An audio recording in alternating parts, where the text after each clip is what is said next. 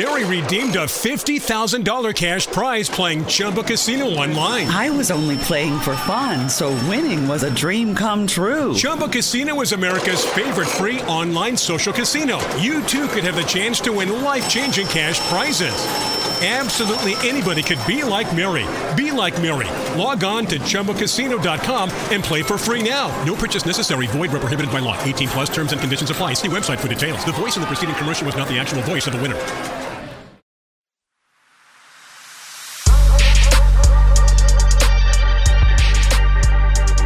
All right, we're back. It's another Carolina podcast. Pearson Fowler, Wes Mitchell, Chris Clark.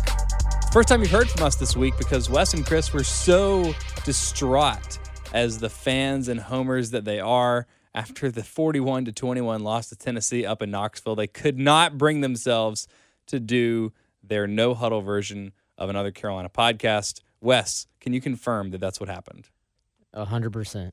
You don't even sound sick, so you're going to have a tough time convincing people that you were sick this weekend. You need to sound more pitiful. Can you do that for us? Well, I'm hopefully better at this point. Okay, so all right. So just if you heard me on Monday or saw me on Monday when I looked like a ghost, you would have believed me. If you were my girlfriend having to take care of me, then you would have believed me there as well. Shout out I feel bad for her. Shout out to your girlfriend for taking care of you. God, Are you really pitiful when you're sick? Were you a huge baby? I was going to say, because my wife makes fun of me. Like, yeah. I'm pretty pitiful when I'm sick. I get sick think rarely, men are so good I just sick people. Sucks. I didn't really feel like I was, but apparently I was. Oh, so I bet it's you kind of were. a blur, honestly. I don't.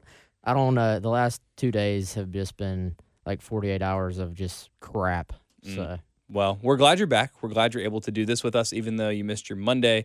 And I guess now we should talk about why you got sick, and it has nothing to do with the seasons or allergies. It's because South Carolina had probably the worst performance, maybe not the worst performance, but it's certainly the worst loss of Will Muschamp's tenure here at South Carolina. Before this Tennessee game, I was firmly in the camp that it was last year's Florida game just because of how devastating that late capitulation was. But I don't, as a 4.5-point favorite, you have to go back. If you exclude the Virginia game, which you should because bowl games don't mean anything or count, you have to go back to 2014, that season opener against Texas A&M, to find a game that South Carolina was the favorite and lost by as many as they lost by on Saturday. Of course, in that game they lost by 24, so I guess it wasn't as bad as that Texas A&M loss. But it was the worst since Will Muschamp's been here, in my opinion. Would either of you push back on that? I maybe would a little bit I still sort of feel like the North Carolina loss at the beginning of the year, neither one of them are good losses. Obviously, they're both very, very bad. So, I think you could make a number of different cases. I hear you on the bowl game, but I'd make that case as well. That's right up there for me, whether people think bowl games matter or not. The fact that you just get blown out by a middle-of-the-road ACC team, final game of the year, leaves a bad taste in everybody's mouth. People remember the bowl games, fair or not fair. So, all those games are up there for me. But, yeah, I still go back to North Carolina. Starting the season on that note, year one for that coaching staff versus year 4 for this coaching staff, a down ACC team. But, yeah, certainly I'm not downplaying the loss on Saturday. Obviously a very bad loss. And I think a bigger loss because we talked all after the Georgia game about, hey, this win could – this win will always be one of the bigger wins in Carolina history, but it really is only going to matter as far as like this season and this program right now as it stands if they can build on it. And, if you're Will Muschamp, we all saw the atmosphere in Gamecock Nation going into that Kentucky game earlier this year. You sort of bought some time with the win over Georgia.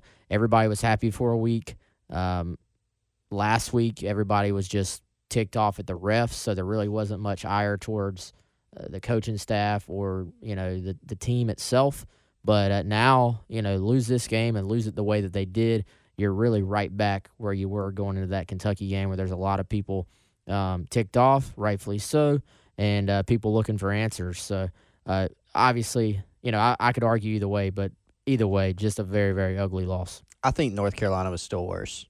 Really? Yeah. Okay. All right, so this Tennessee team, I think the reason – now, I don't want to put words in anyone's mouth, okay?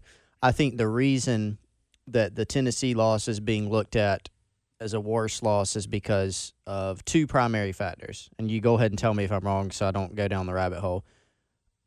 A, their record overall. Okay.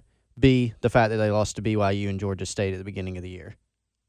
Really, neither of those things were the first. Those weren't the first two things to come to mind for me. So what were they?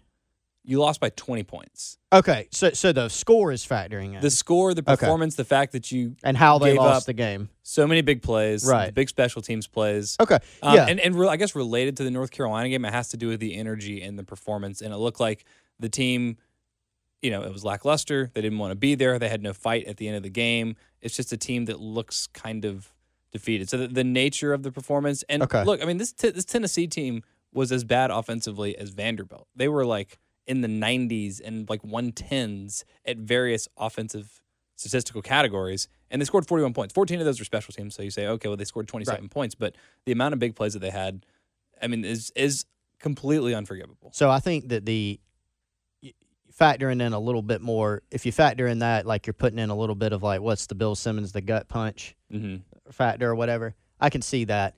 I was just going strictly by, is it a win or is it a loss?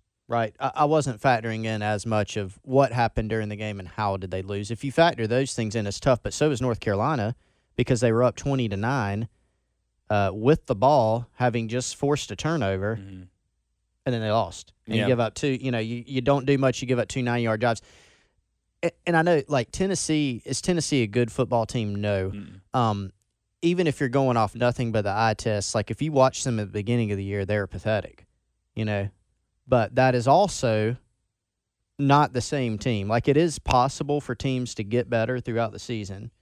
Are they a good team? No. Is it a game South Carolina should have won? In my opinion, yes. But, and I'm not, people are going to say, well, Chris is excusing. No, I'm not excusing the loss. It is a better team. This is more of the team that they should be. Are they?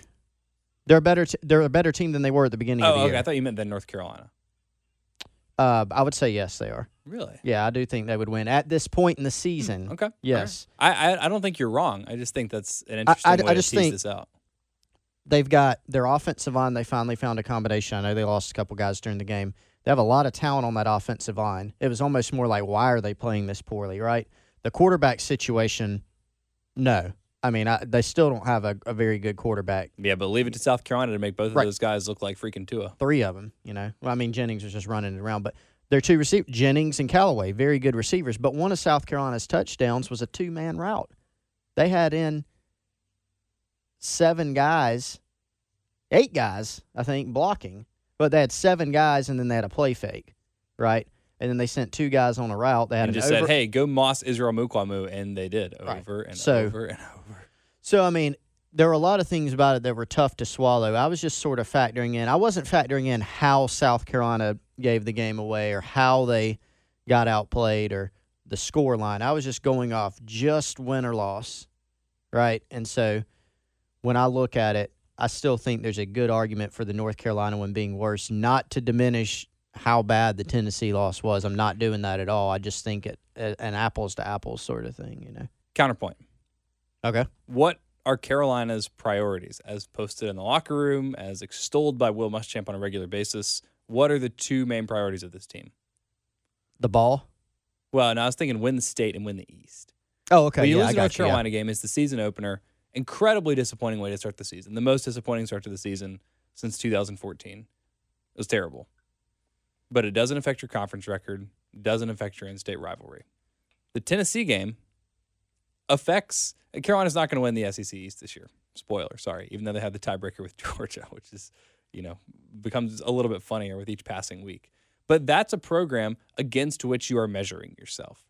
Carolina needs to – if they want to be making progress, the progress that, they did make by bumping their head up against that ceiling and beating Georgia and by riding the ship against Kentucky, all of a sudden – that's gone because you've now lost to Missouri in embarrassing fashion and to Tennessee in embarrassing fashion. And again, especially when you factor in the performances and how comprehensive those butt kickings were for South Carolina. I think those are more damning. And the other part of it is this is now 4 straight weeks that Carolina fans have felt good about the direction of the program, about the progress of the football team, about the talent that Will Muschamp was bringing into the program and cultivating, starting with Kentucky, comprehensive wire-to-wire win, ends a 5-year skid. Open week, best open week ever. Upset Georgia. Florida, you're leading after 3 quarters. Carolina fans are firmly convinced, and maybe rightfully so, that had officiating been a little bit more fair, that at least would not have been an 11-point game. Maybe Carolina doesn't win it, but it's close. Maybe it's like a field goal at the end of the game, something like that. That's 4 straight weeks of, hey, after awful North Carolina and awful Missouri, this thing has really turned around, and now, yeah, with 1 game. It's a tough deal. And, I think a lot of – this is a more generalized point, not even towards South Carolina, but there are a lot of teams that are sort of either middle of the road or bottom of the conference that are going through, like, similar situations. Like, you look at Missouri, they lose to Wyoming, panic mode, right? Then they go rattle off some wins. Okay, everything's all right. And then they go lose to Vandy. I mean, that's a tough deal. Tennessee, the beginning of the year. People want to prove it gone. I mean, out of here. This is a failure. This team should not be this bad, which was true, absolutely, at the time. But they turned around. They beat Mississippi State, who, again, not very good. They beat South Carolina convincingly. South Carolina's been very up and down. I mean, the evidence right now is that they're not a very good team. They're wildly inconsistent would be one way to describe them. Then you got, Vandy's been awful all year. They somehow beat Missouri. A&M, they're inconsistent. There's just a lot of, like, beyond the top few teams in the conference, it's just like a mismatch of, like, what are you going to get week to week, and it's just hard to tell. I was just sort of a tangent, but something I thought about. Yeah, and I don't, like I said, I don't really feel strongly about this one way or the other. They're all bad losses, so it is what it is. But my counterpoint to your beat the East, win the state is that as far as South Carolina is concerned, North Carolina is in-state. Charlotte, that's an in-state territory. They always, when they consider their record for that board as far as, winning the state, they include any team from the Carolinas, basically, within their organization. So that would be my counterpart to that. But, again, like I said, they're all bad losses. And I think the thing for, sort of to Chris' point here, the thing that's probably hard to swallow right now for the fan base is that, you're in a situation where I think most of these teams in the East are way more, I won't say similar, but there's way less sort of length or distinction between these teams than anybody wants to admit right now, and that goes all the way to the bottom teams as well. There's probably way less difference between Vanderbilt and South Carolina, or even Kentucky and South Carolina, than anybody at South Carolina wants to admit. And then obviously, Tennessee just kicked your butt. Kentucky, who Carolina crushed, and I think there was nothing flukish at all about that game. Carolina owned it, start to finish. Turns around and beats Missouri 29-7, a team that really controlled the game against South Carolina from start to finish. So, we all know that you can't sort of compare games to other games in college football. But if you sort of start to look at who's beaten who and how it's happened, especially in the East, it really doesn't make any sense. You can probably do one of those circles. I don't remember what it's called, but where like every one of those bottom 5 teams in the East, which is just bad outside of Florida and Georgia. That's just kind of the reality right now. But so Vanderbilt beat Missouri. Missouri beat – who did Missouri beat? South Carolina. South Carolina beat Kentucky. Did Kentucky play Tennessee yet? Have they played yet? No. So we just have to root for Kentucky to beat Tennessee and Tennessee to beat Vanderbilt. So that way it will complete the circle. That's what you want. Yeah. That's I love that. I don't remember what that's called. That's called something. I know what you're talking about. Yeah, somebody will know what that's called and remember and remind me. I don't know if we were going to get to this later, but I just thought of it. So you remember last week we had a little bit of a discussion / argument on a point that Pearson made about, and to be fair to you, to give you credit, I mean, it played out this week. The second half? The second half thing. Oh, yeah. But now, I will say,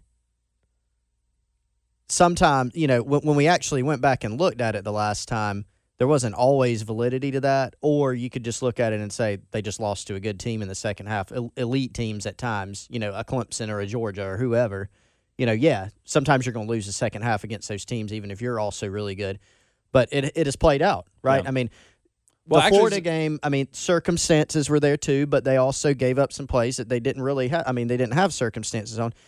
the Tennessee game was the most, alarming of the second half sort of meltdown. The numbers that I had pulled up for last week were actually specifically fourth quarter numbers, which was a little bit more specific. And I don't even think he listened to it. But Jay kind of had a very similar train of thought and came in this week with just the second half stats for the season. And it was like, yeah, I don't remember. It was like 129 to 61 or something like that in the second half of this season. Unbelievable.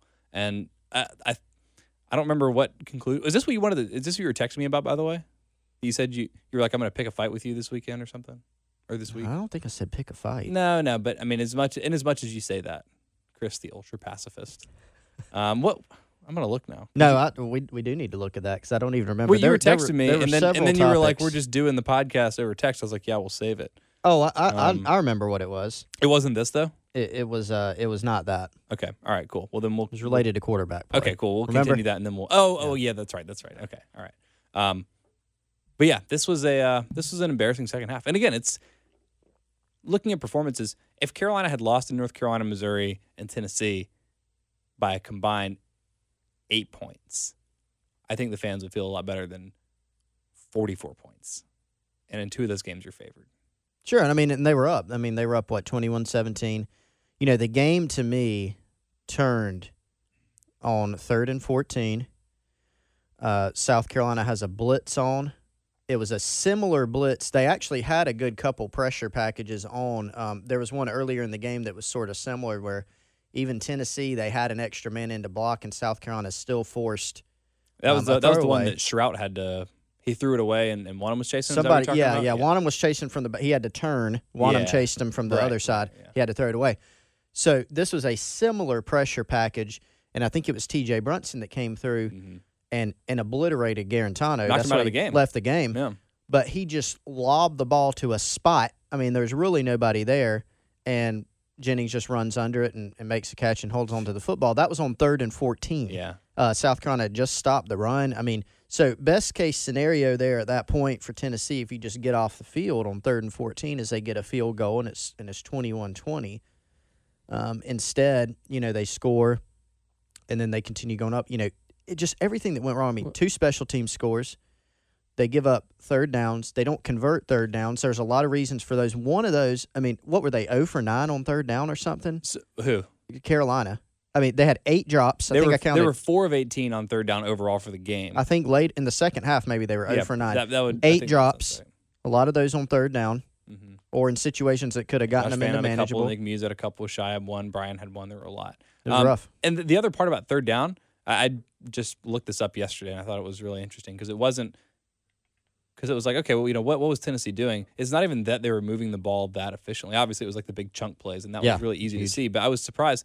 Like I said, only 5 of 14 was Tennessee on third down. But those 5 third down conversions were like, it was a 3rd and 3, 3rd and 11, 3rd and 11. There was a 3rd and 1, and then that 3rd and 14. And when you give up 3rd and 11, 3rd and 11, and 3rd and 14, like those are back-breaking third downs to give up. And one of them was on a draw. One of them, I don't remember. And then you mentioned the 3rd and 14. Ugh. It was a touchdown. It's brutal. That was the difference. Plays, just making plays or not making plays.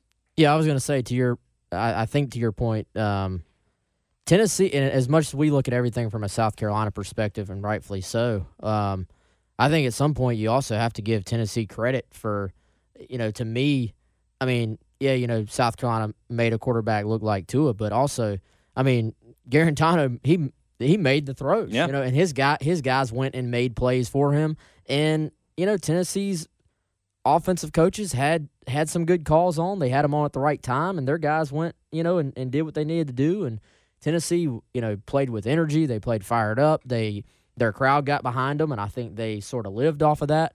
I think it's a really ugly performance from a South Carolina perspective. I think the thing that probably hurts most from a Carolina perspective for the fans is it was a combination of the things that we've known South Carolina hasn't been particularly good at, but then add in things that, special teams has not been an issue at all. And then you add in, I think you add in the block punt and the punt return, and, that's what made this game almost impossible to win for South Carolina. Not to say that's why they lost, but if you sort of, that was the difference. You take those away, Carolina's up 21-10 at half. instead of 21-17, all of a sudden that 3rd and 14 touchdown isn't for Tennessee to take the lead. It's for them to cut it to 4. It totally changes the complexion of the game. And also, this is a dumb argument, but you just take away those 14 points. It's 27-21. Carolina's driving for, a win there at the end of the game or a tie or whatever. Well, I mean, and that's assuming they don't go score on the punt return anyway. Right, even if you tackle them, they got good field position, blah, blah, blah, blah. We don't know how it's going to play out. But that to me, just in a game when you weren't really playing all that well, otherwise, offensively, not very efficient, defensively, giving up big plays, you needed that part of your game that generally has been pretty solid this year to still be pretty solid and keep you at least not lose the game for you. So I think that's the hard part from a South Carolina perspective is that, if you look at the 3 phases of the game, none of those phases really outperform Tennessee. Tennessee won all 3 phases of the game, and I think that's what hurts the most. And a trend I'm noticing that continues to bear out as well on top of the whole, the second half discussion is, and I would really be interested in possibly doing a deep dive on this, but this is just my impression of it right now. The offense, when we're talking early game, scripted plays, efficiency as far as, yards per play and conversions and stuff like that compared to the rest of the game. I mean, you look at the early game situations. I mean, we're going on, 8 games now? They've scored at least a field goal and usually a touchdown on their first drives most of the season. Yeah, let's see. They did it. They got a field goal to open against North Carolina, right? They scored a touchdown against Charleston Southern. Against Alabama, they kicked a field goal. Missouri did not score. I'm looking at that score. I can't believe they scored 14 points in that game. Kentucky, didn't they score a touchdown on their opening drive? Yep. Georgia, I don't remember. Florida scored a touchdown on their opening drive. And Tennessee scored on the first play. Scored on the first play, the shot. So yeah. So that's at least 6 of 8. I don't remember the game plan. I'm pretty sure Georgia, they didn't score on the first drive and then scored on the second. That sounds maybe. right. I'm looking. I think they went 3 and out or 4 and out. Yes, 3 and out. Georgia kicked a field goal. Carolina punted. Georgia punted. Carolina scored a touchdown. Yeah, okay. 9 So plays, second. So even if it's plays, not the first drive, point being you're still possibly in the scripted section of that game. Yeah. So the game plan from here's what we expect, here's what we need to execute, here's what we need to work on going into the game. Those things have been not just good, they've been fantastic. Yeah. But then once you get into the flow of the game, execution and sort of efficiency of the offense has dipped, tremendously. And I think that's been a huge issue for this offense all year long. So that's what concerns you as a fan, because you say, okay, look, Jennings and Callaway are awesome receivers. They had great games, probably the best games they'll have in their entire career. And that leads some Carolina fans to say, well, why the hell do guys always have the best games of their entire careers against South Carolina, like every time it seems? And then the other part of that is Guarantano will never play that well again. Stroud will never play that well again. Seriously, they hit 100% of their deep balls. Like, I don't care if you're Patrick Mahomes. I don't care if you're Tom Brady. I don't care who you are. You don't hit all your deep balls. And Tennessee hit all of them. Now, some of them were open because Carolina's secondary was embarrassing. But they put the balls where they needed to be. They gave their receivers a chance to make that. And I mentioned this last week on the podcast. People in Tennessee weren't invoking the crucifixion as a means of trying to keep Guarantano from starting for them because they thought he was going to do this. They thought he was going to do normal Jarrett Guarantano things. And JT Shrout, I mean, both of those guys had like over 80 QBRs, and they're both just bad. Those are Tennessee's second and third preferred options at quarterback. If Brian Maurer's ready to go this week, he's going to be the starter, I would imagine, because they think he is their best option. So that's another kind of like inscrutable thing. It's like, why do trash quarterbacks always have great games against South Carolina? It doesn't matter who the opponent is, doesn't matter who the year is, what the defensive personnel is, who the defensive coordinators are. That's just kind of where bad quarterbacks go to feast. And I think Always? Always. I don't know about that. How many careers have been made by South Carolina? Josh Dobbs, he has an NFL career because of his freshman year game against South Carolina. He did some other things too. Kenny Thrill. What Kenny is he Thrill doing was now? definitely What one. is he doing now? Yeah, Kenny Thrill was we one. talked about this last week, and I already forgot his name. Garrett whatever, his freaking face from what was that guy's name that set the NCAA record?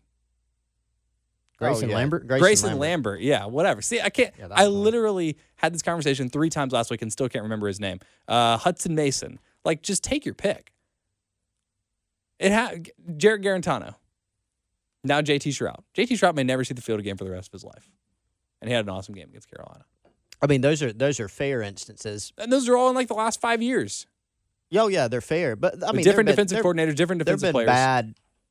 I mean, Jake Fromm had the worst game of his career against Carolina. The Kentucky kid looked like he looked awful. He looked like he looks every week. But your point being that the guys you can't say they always make bad quarterbacks. No, but I'm saying that's what the fan base feels like, and I've kind of gotten off on a tangent because it's like those quarterbacks will never play that well again. Those receivers had like the very high end of what they can possibly do, even though they're really good receivers. But if you're a Carolina fan, the thing that bothers you the most and the thing that's most concerning is you compare what Jim Chaney did in terms of Tennessee's game plan to what Brian McClendon did as Carolina's offensive game plan, and it was like the NFL versus high school is what it looked like. And I don't know how much of this can get put on McClendon because, as you mentioned, there were a lot of drops. Carolina's receivers haven't been good. But it's not like Tennessee has Alabama's wide receiving core or Florida's wide receiving core. They got it done with 2 guys. Carolina had 2 guys that were playing well at wide receiver, and Shi Smith and Brian Edwards wasn't enough to get it done. Tavian Feaster continued to run the ball well. You can say protection's an issue.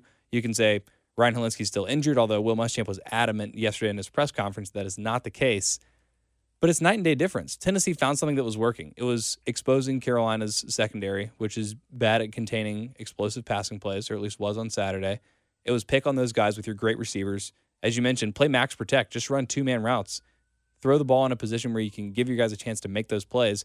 Brian McClendon couldn't get it figured out. Carolina is not going to score 30 points against an FBS opponent, and Saturday was an example of why that is the case. Well, and when you say McClendon couldn't get it figured out, I'm not saying the play calling was perfect in the game, but I mean, look, in the first half, if you're talking about second half, maybe even we can start to make that argument. I mean, South Carolina was had still done more offensively in the first half, right? Yes, they had. Because one of Tennessee's touchdowns was a punt return, right? Tennessee didn't do much in the first half. No, but they made adjustments, and that's what Carolina has failed to do all season. But it's hard to say. We don't know. We don't even know what play call South Carolina made. We don't know why they made the play call. I think it's easy to boil it down. And again, people are going to say, "Well, Chris is saying the play calling was perfect." No, I'm not saying that. We don't know the ins and outs of why every play is called. The biggest reference point we have on play calling is how many points did they score. Mm-hmm. If they scored a lot of points, then the play calling was great. If they didn't, it was bad. That's kind of the only thing that matters, though. No, I don't think it does. I think if we're talking about final product and production. If you're talking about offensive production. If you're talking about offensive production, that's what matters. Play calling. And he can call the most beautiful game in theory on paper. Yes. He can call the kind of game that gives Andy freaking Reid a wet dream. And if Carolina can't score 24 points, it doesn't matter. But if he calls a perfect play and it's executed perfectly, they're going to score more than 24. I'm just saying, what if they don't? What if they catch 6 of those 8 balls?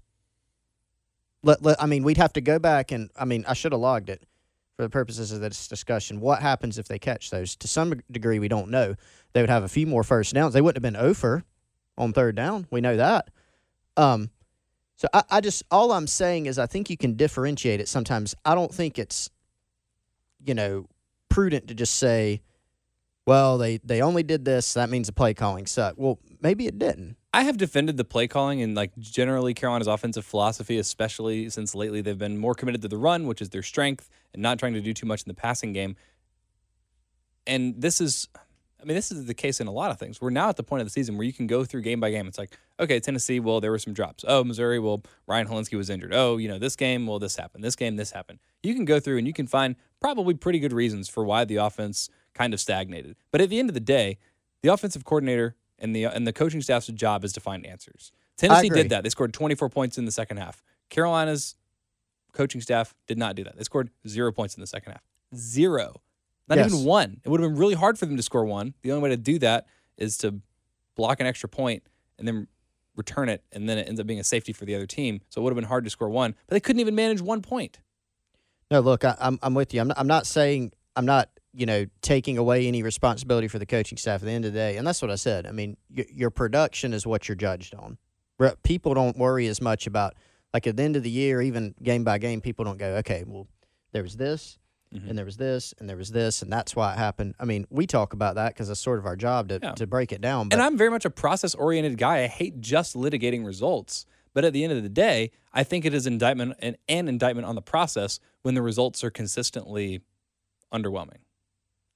Yeah, I mean, I just think again, Tennessee, like Wes said, I think you credit them. They did make either made some adjustments or they just executed better, whatever it may have been in the second half. I mean, I haven't gone through and logged every play they've called against what defense or whatever.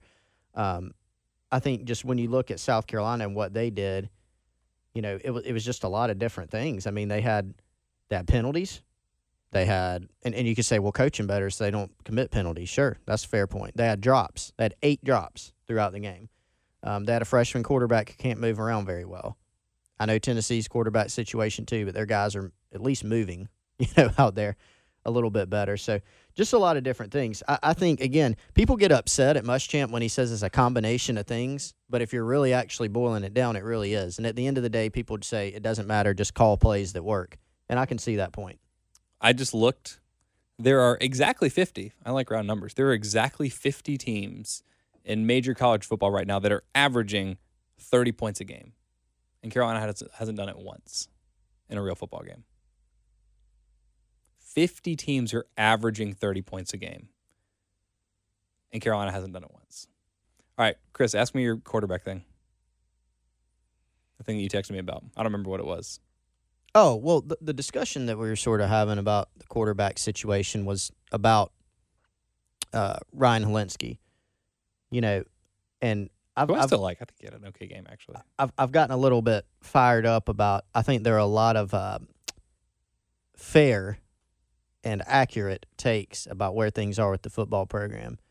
But there's one that's sort of sticking in my craw, and it's that people are dismissing Ryan Helinski's play and saying projecting and making a bunch of ridiculous statements like this, he is what he is.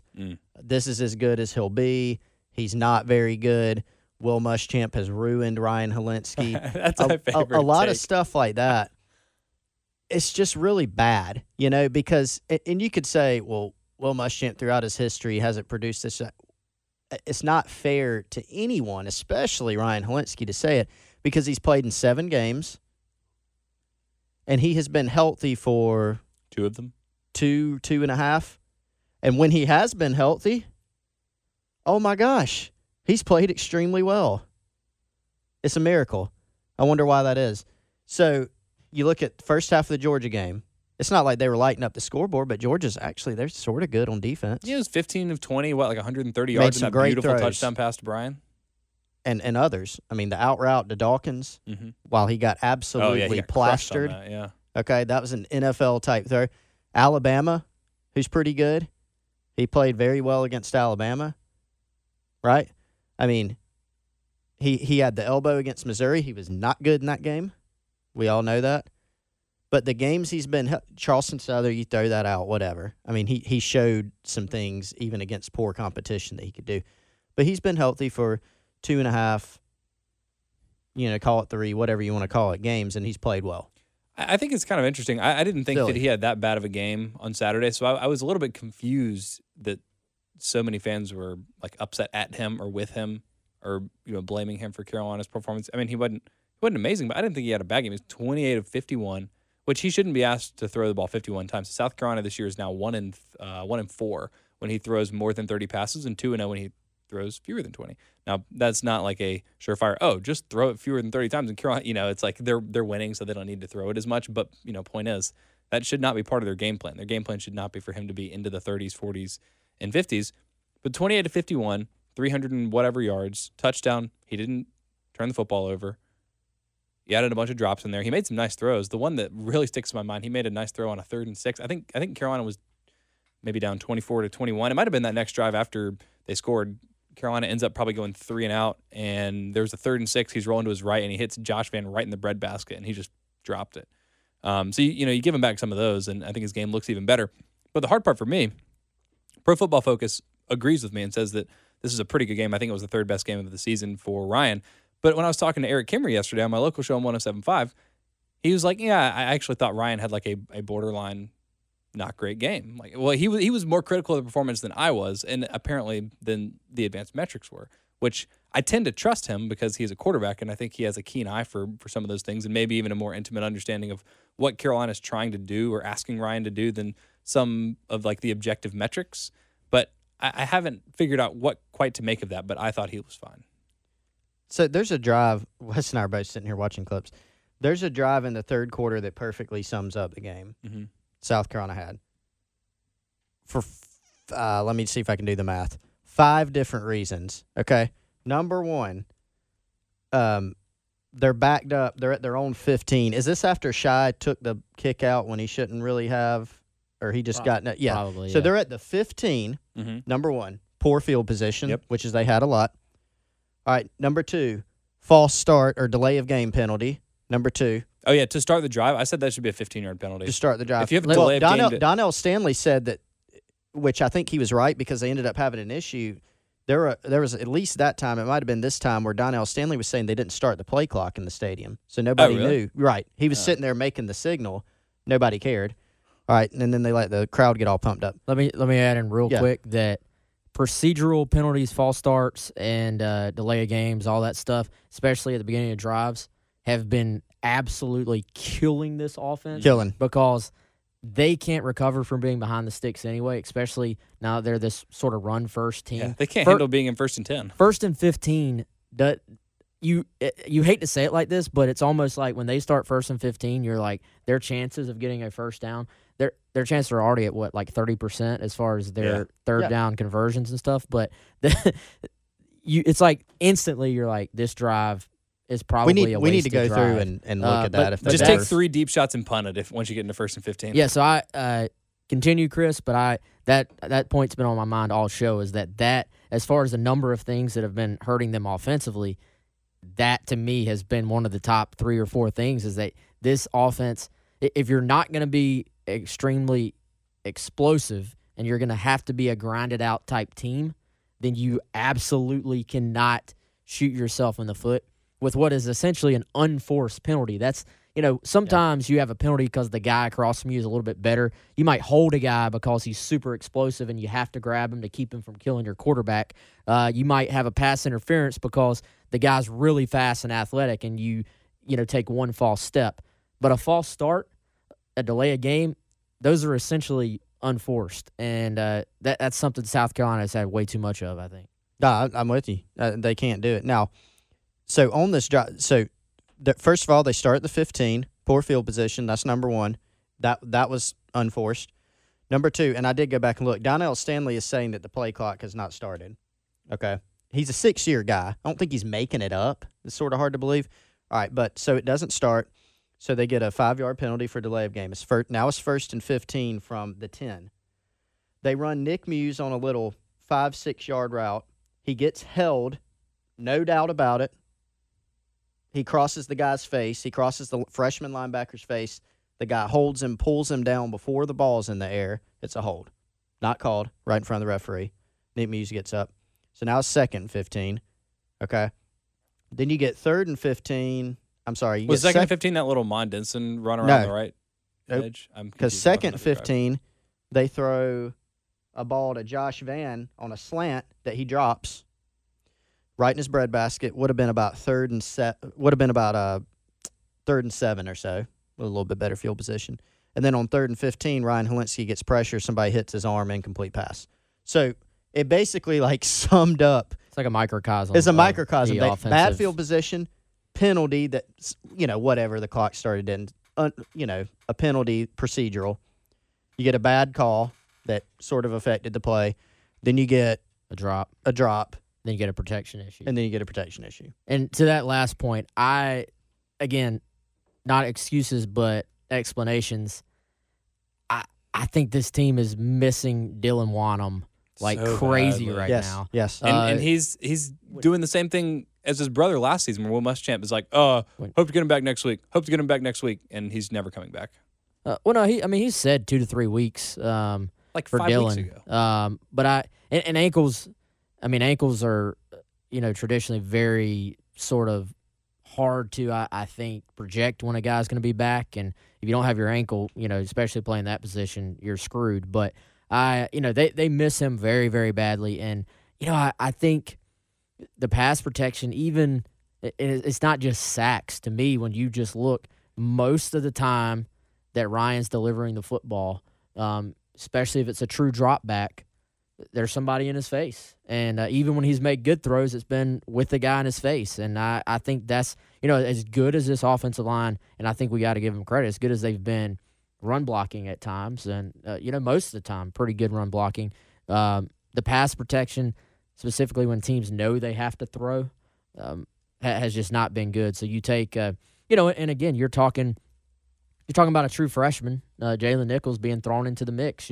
That's not to say Jalen Nichols, this guy could be all SEC. We don't know before he leaves, but you're throwing that true freshman right into the, into the mix. And when you're talking about highly detailed, you at least hope, routes being run and timing and stuff like that, and it gets thrown off by a guy instantly being in your quarterback's face, it just throws the entire thing off. So as much as it is at the point in the season where you never want to say it is what it is, but as far as the offensive production, it kind of is what it is. We've seen enough. It has not been good. We've also seen enough of the reasons why it is what it is. And I think, like Chris said, people don't want to hear, well, it's a lot of things. It is a lot of things, but we can list what these things are, and it's not an excuse. It's just more of here's why the offense is not having success, and a lot of it, some of it may be play calling. Some of it certainly is that you have a rookie quarterback. It is certainly that he is not 100%.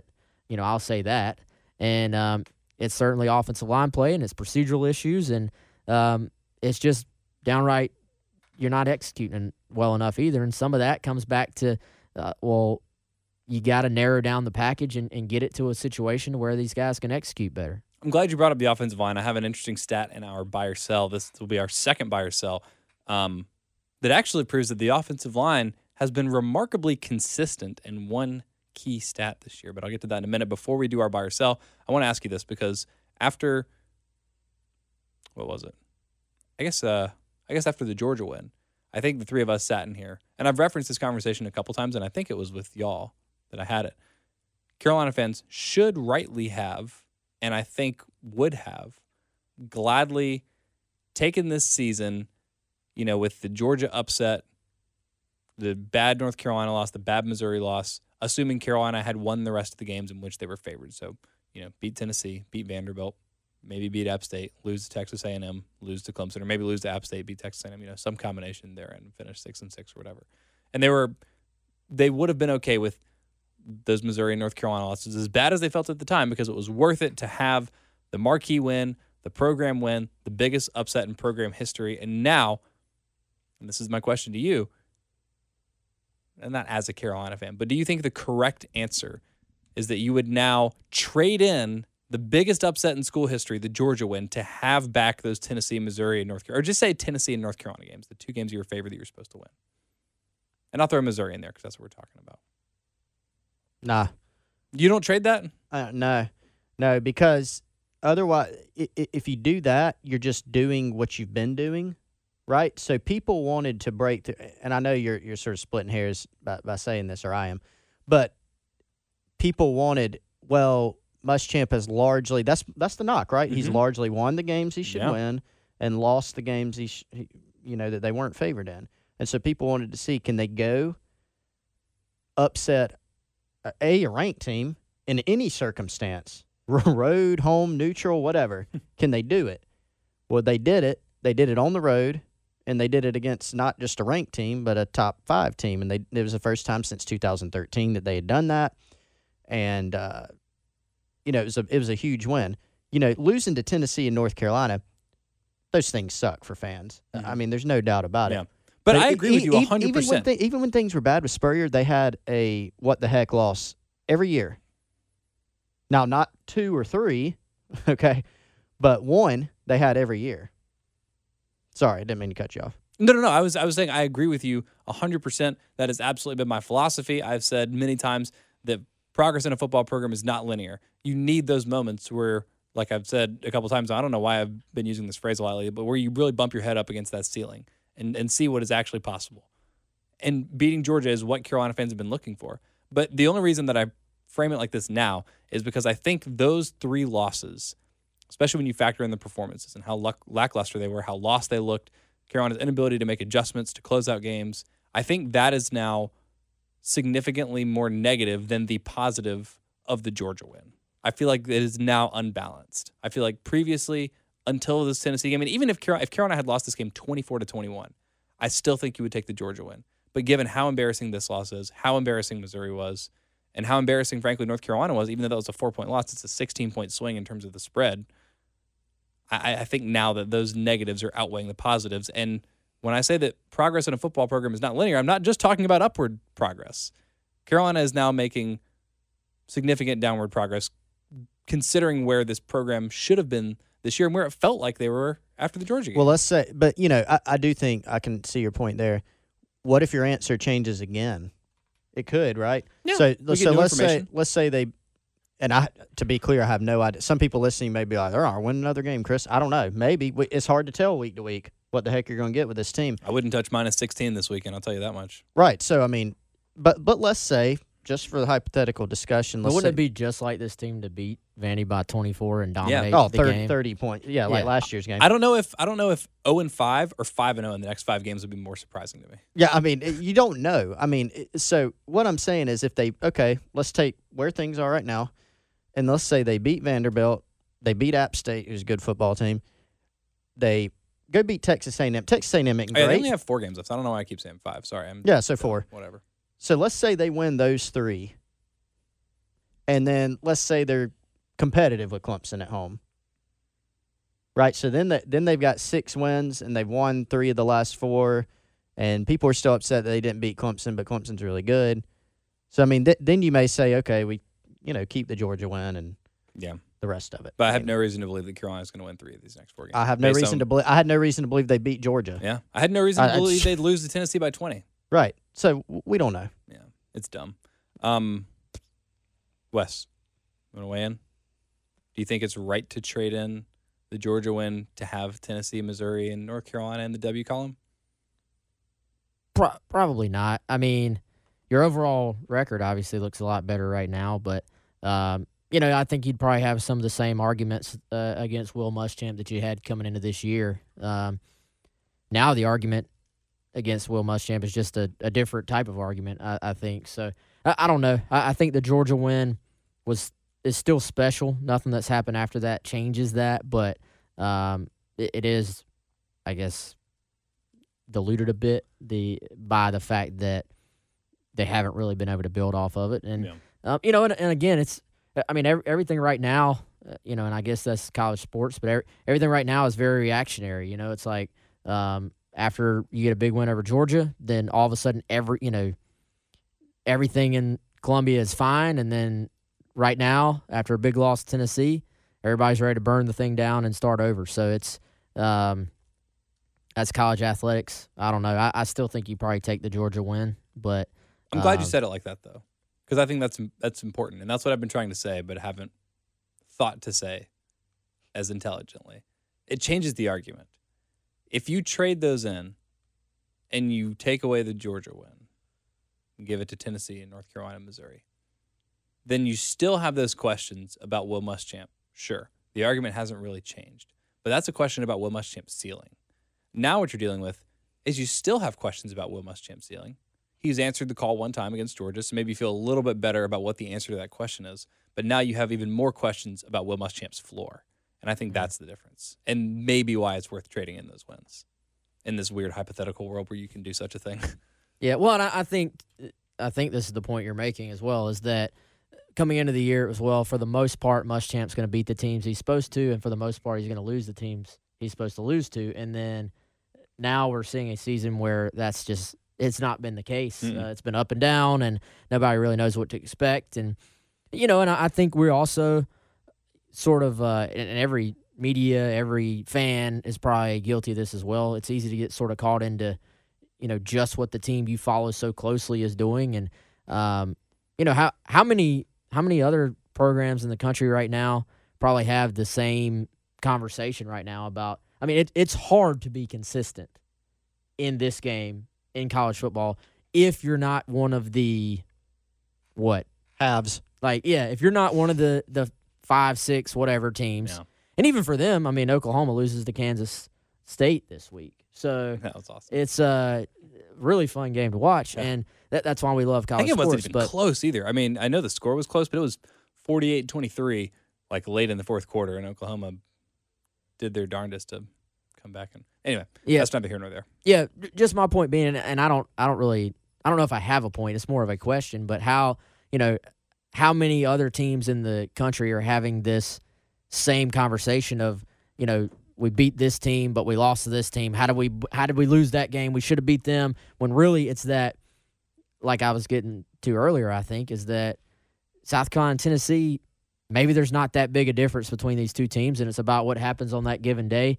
Maybe there's not that big a difference between South Carolina and Kentucky. Maybe there's really not that big a difference between South Carolina and Vandy. And all these teams have, similar level athletes, and it's going to be about who makes some plays on that given day, who's more fired up on that given day, who maybe has a little bit better game plan on that given day. And, if you're South Carolina, it's okay. Are you, do you feel comfortable with this coaching staff and them being able to continue to build, or is it that you want to sort of make that, every program has a different approach. It's, do you sort of just keep searching until you hopefully hit on that elite guy that can maybe, you talk about, what did you say, the glass ceiling? Sure.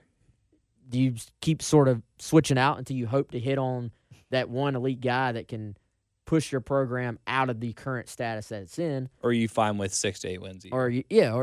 And sticking with it and thinking that if you have a foundation, eventually you can sort of, have a 6 to 8 win year most years, and then in your best sort of what's the best way? Your best cycle, where it happens to cycle, that you have some elite players combined with some veterans in that particular year. Every kind of the Mark D'Antonio model. Yeah, then you go that Michigan direction. State will win 7 games, and then they'll win 11, and then they'll win 6. I think another example that I think of a lot is like Gary Patterson's one, Mm-hmm. but also Kyle Whittingham at Utah. Like, he's a guy, right? And so Kirk Ferentz, I mean, who has like an 80-year contract. Man, we have got to hire his agent for this podcast. seriously. But 53. What's that? I'm answering Wes's question. Oh, 53. So Kyle There are Whittingham, 53 right? programs. He took over the program in 2005. He was 7-5, 8-5, 9-4. Like, these are good numbers, Mhm. right? Okay, it's not 6 wins or whatever. Then he went 13-0, won the Sugar Bowl. 10-3, 10-3, 8-5. Then he's 5-7 back-to-back years. Panic time. Fire him. Right, but then he goes 9-4, 10-3, 9-4. I mean, this is at Utah, and like, I don't know, man. Like, South Carolina, they don't have, it's not controversial to say this. They haven't won. They have an ACC title in 1969. So East they're not title going to in 2010. become a have overnight. No. Like, the way that they're going to have to do it. And I think this is why so many people were frustrated about the end of the Spurrier era, is because they tasted it. Mm-hmm. They sort of tread water, lightning in a bottle. And then that was the time where they had to capitalize on it. They had to go make it to Atlanta one more time, or they had to win a game in Atlanta to become the SEC East champion and then go build on that. And not only did they not make it back to Atlanta, they didn't win the one time they were there because they ran into Cyborg Cam Newton. And then they didn't build on the success that they had by being able to sustain it. Mm-hmm. They didn't even sort of they just completely flatlined, right? And so then you're almost starting from scratch in a way. It's kind of a Greek tragedy. So all I'm saying, I'm not saying fans should be okay with being average, or saying that they shouldn't expect to be great as a program. Like, that's what you want to be. But I do think you have to recognize this isn't rebuilding Georgia. It's not when Nick Saban took over at Alabama, And people say, well, Dabo did it at Clemson, but Clemson even had prolonged stretches of some stretches. They have a national title in their past. They've always had money and resources, and they poured some in. They had some conference titles. Even when South Carolina was beating them, they were building, and they had consistency also. Now, I'm not saying that to advocate one way or another. I think we're just making points about, what do you do? Yeah. Do you start over like Well, Wes was saying? you strive for greatness, you hope for the best, and then you also understand that for most people listening to this, and I put myself in this category, maybe if you're 5 and you're listening to this, you have an outside chance, but Carolina's never going to be like a national powerhouse. That's just the reality. Most football programs aren't going to be national powerhouses. That's kind of how it is. So, enjoy the struggle. It's a Sisyphean task being a South Carolina fan. And, I mean, frankly, most programs, like Wes was talking about, 53 others that are exactly like Carolina right now, by my unofficial estimate. Buy or sell? Unofficial. Bishop team. Terry Bishop. He's Great the man. sponsor. Great sponsor, great realtor, former Gamecock quarterback. Man, he's the man. So buy or sell or invest in real estate, you got to call Terry Bishop, his wife Becky of Bishop Real Estate Group, facebook.com/the Terry Bishop team or 803-665-1442. We appreciate his support of our football content and this podcast this season at Gamecock Central. We are moving on from the Tennessee game. This mediocre football program is now hosting a bad football program in Vanderbilt. They're a 16-point favorite. Here's some buy or sells about what's going to happen in this game. To recap last week, Wes, you wrote this stuff down. I didn't. Run more. Which team will run more plays? What was it? South Carolina will run more plays. Yeah, it was like 81-68, 83-68. Something. Chris sold. I bought. You bought. So we win. Chris loses. 2 South Carolina players with 50 yards receiving. Chris bought. I bought. You sold. So y'all win and I lose. So you're 2-0. Chris and I are 1-1. And over 13 penalties. Chris sold. I bought. So and you sold. Chris is 1-2. You're 3-0, and I was 2-1. And you were 3-0 buying all these things. Okay, cool. All right, so here's what we got this week. Carolina, the University of South Carolina Fighting Gamecock football team, will have the receiver that has the most yards in Saturday's game against Vanderbilt. I will buy that. I don't have the numbers in front of me, but I know one of the complaints from the Vanderbilt side this year is they have almost bewilderingly. Man, I Nice. watched that. Yeah, I'm leaving that in. What was the other one I did the other day? So they have not gotten the ball to Kalijah Lipscomb or Jared Pinkney. They're really good tight end. Lipscomb being their receiver. They haven't done that. Some of it's been quarterback issues, but it's just like it's been the Keyshawn Vaughn show, and that's it. But what better team to get your receivers going than South Carolina right now? Well, there's an argument to be made there, unless you're Georgia, I guess. Yeah. Well, they had some success too. Yeah. But yeah, I mean that's a good point. So that does make it a good buy or sell. But I will still say that South Carolina, yes. So you're buying that South Carolina will have the top receiver in yardage in Saturday's game, but it will be close. Wes, what do you think? As always. That is a pretty good one, man. Thanks. I lean myself. I lean to. You know what? I'm selling.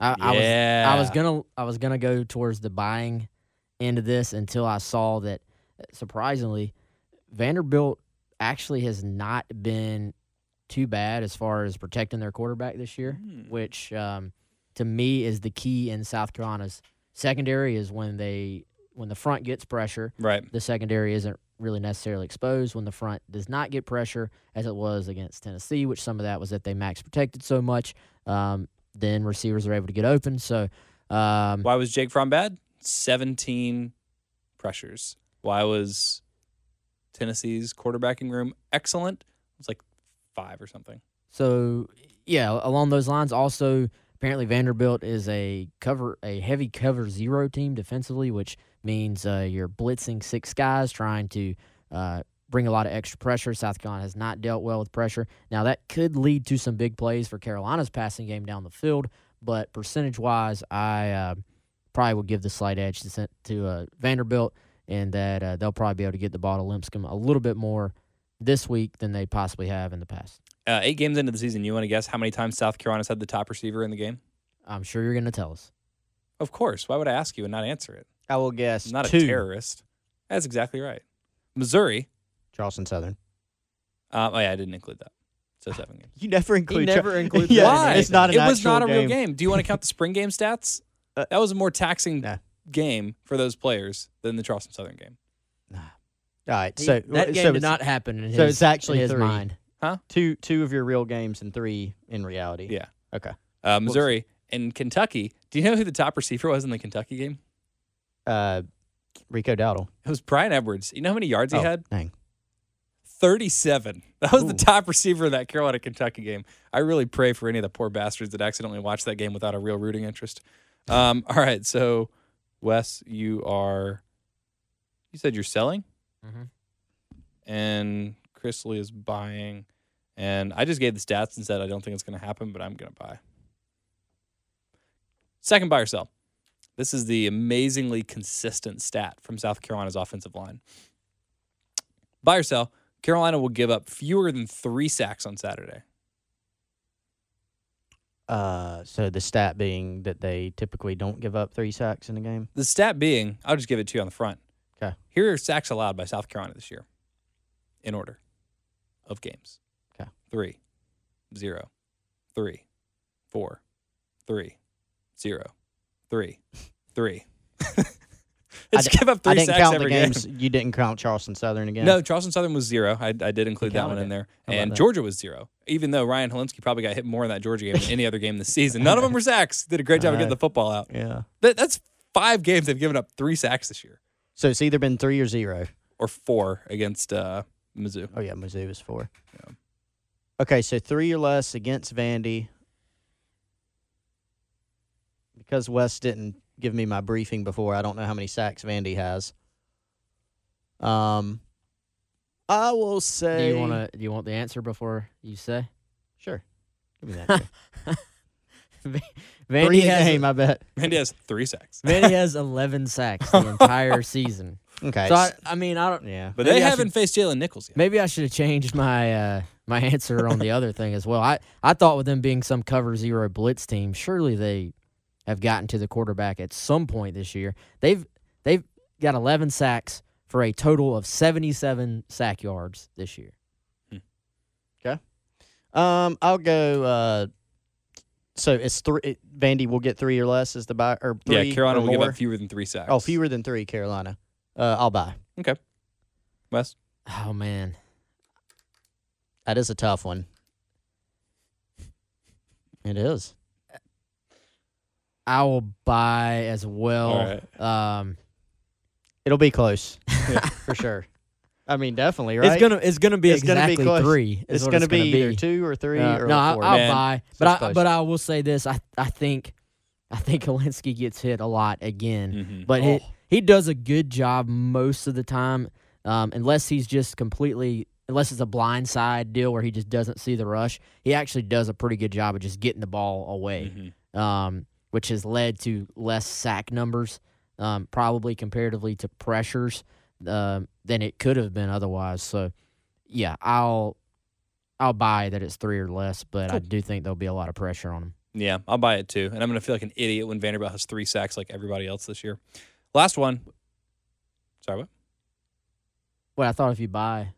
I'm buying that Carolina will give up fewer than 3 sacks. Oh, I thought y'all said 3 or less. That's what you said. Yeah, fewer than 3. That's 3. 3 or less. It's not. Oh, fewer That's not okay. fewer All than right. 3. All Yeah. right. 3 or less. 3 or fewer. Yeah. You still buying? Yeah. Okay. But if they gave up 3, I see. I see. If they yeah, get 3. you would still be right. Okay, all right, fine. Yeah. All right, we'll do it like that. That's fine.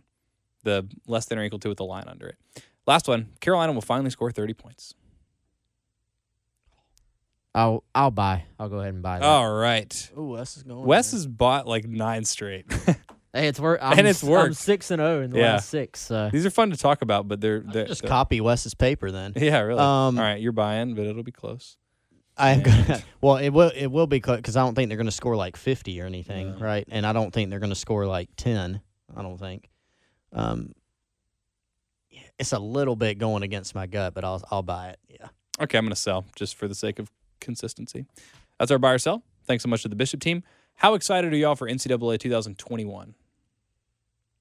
Dude, if Yeah, that man. happens, which it seems like this is the first step to that possibly happening, that will be one of the best days of my We'll life. do a live podcast where we play each other in it. Have a Yes. tournament. Okay, cool. So we're all excited. That would be good. That's very Yes. good. Wesley, Yeah. how did the Schlonski's challenge go? Did anybody get within 15 points of the final score? No. Okay. All right, cool. But Cocky Brew, by Tennessee, predicted a Tennessee win 30-27. Good job. And good there was job. only like maybe 3 predictions for Tennessee to win. total. As there should have been. Tennessee's So, not good. Yeah, Cocky Brew, congrats. Slotsky's Deli.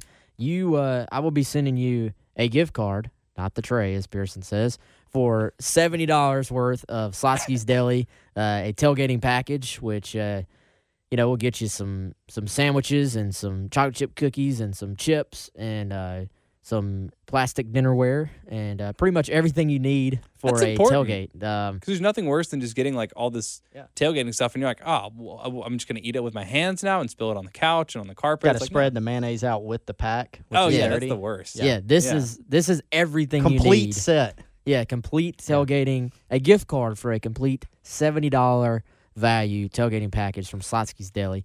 And on top of that, I have made Pearson and Chris's not day, not week, but probably month because they've been hooked up with some Slotsky's today. as Maybe well. the rest of the year. It made my life. Yeah. True.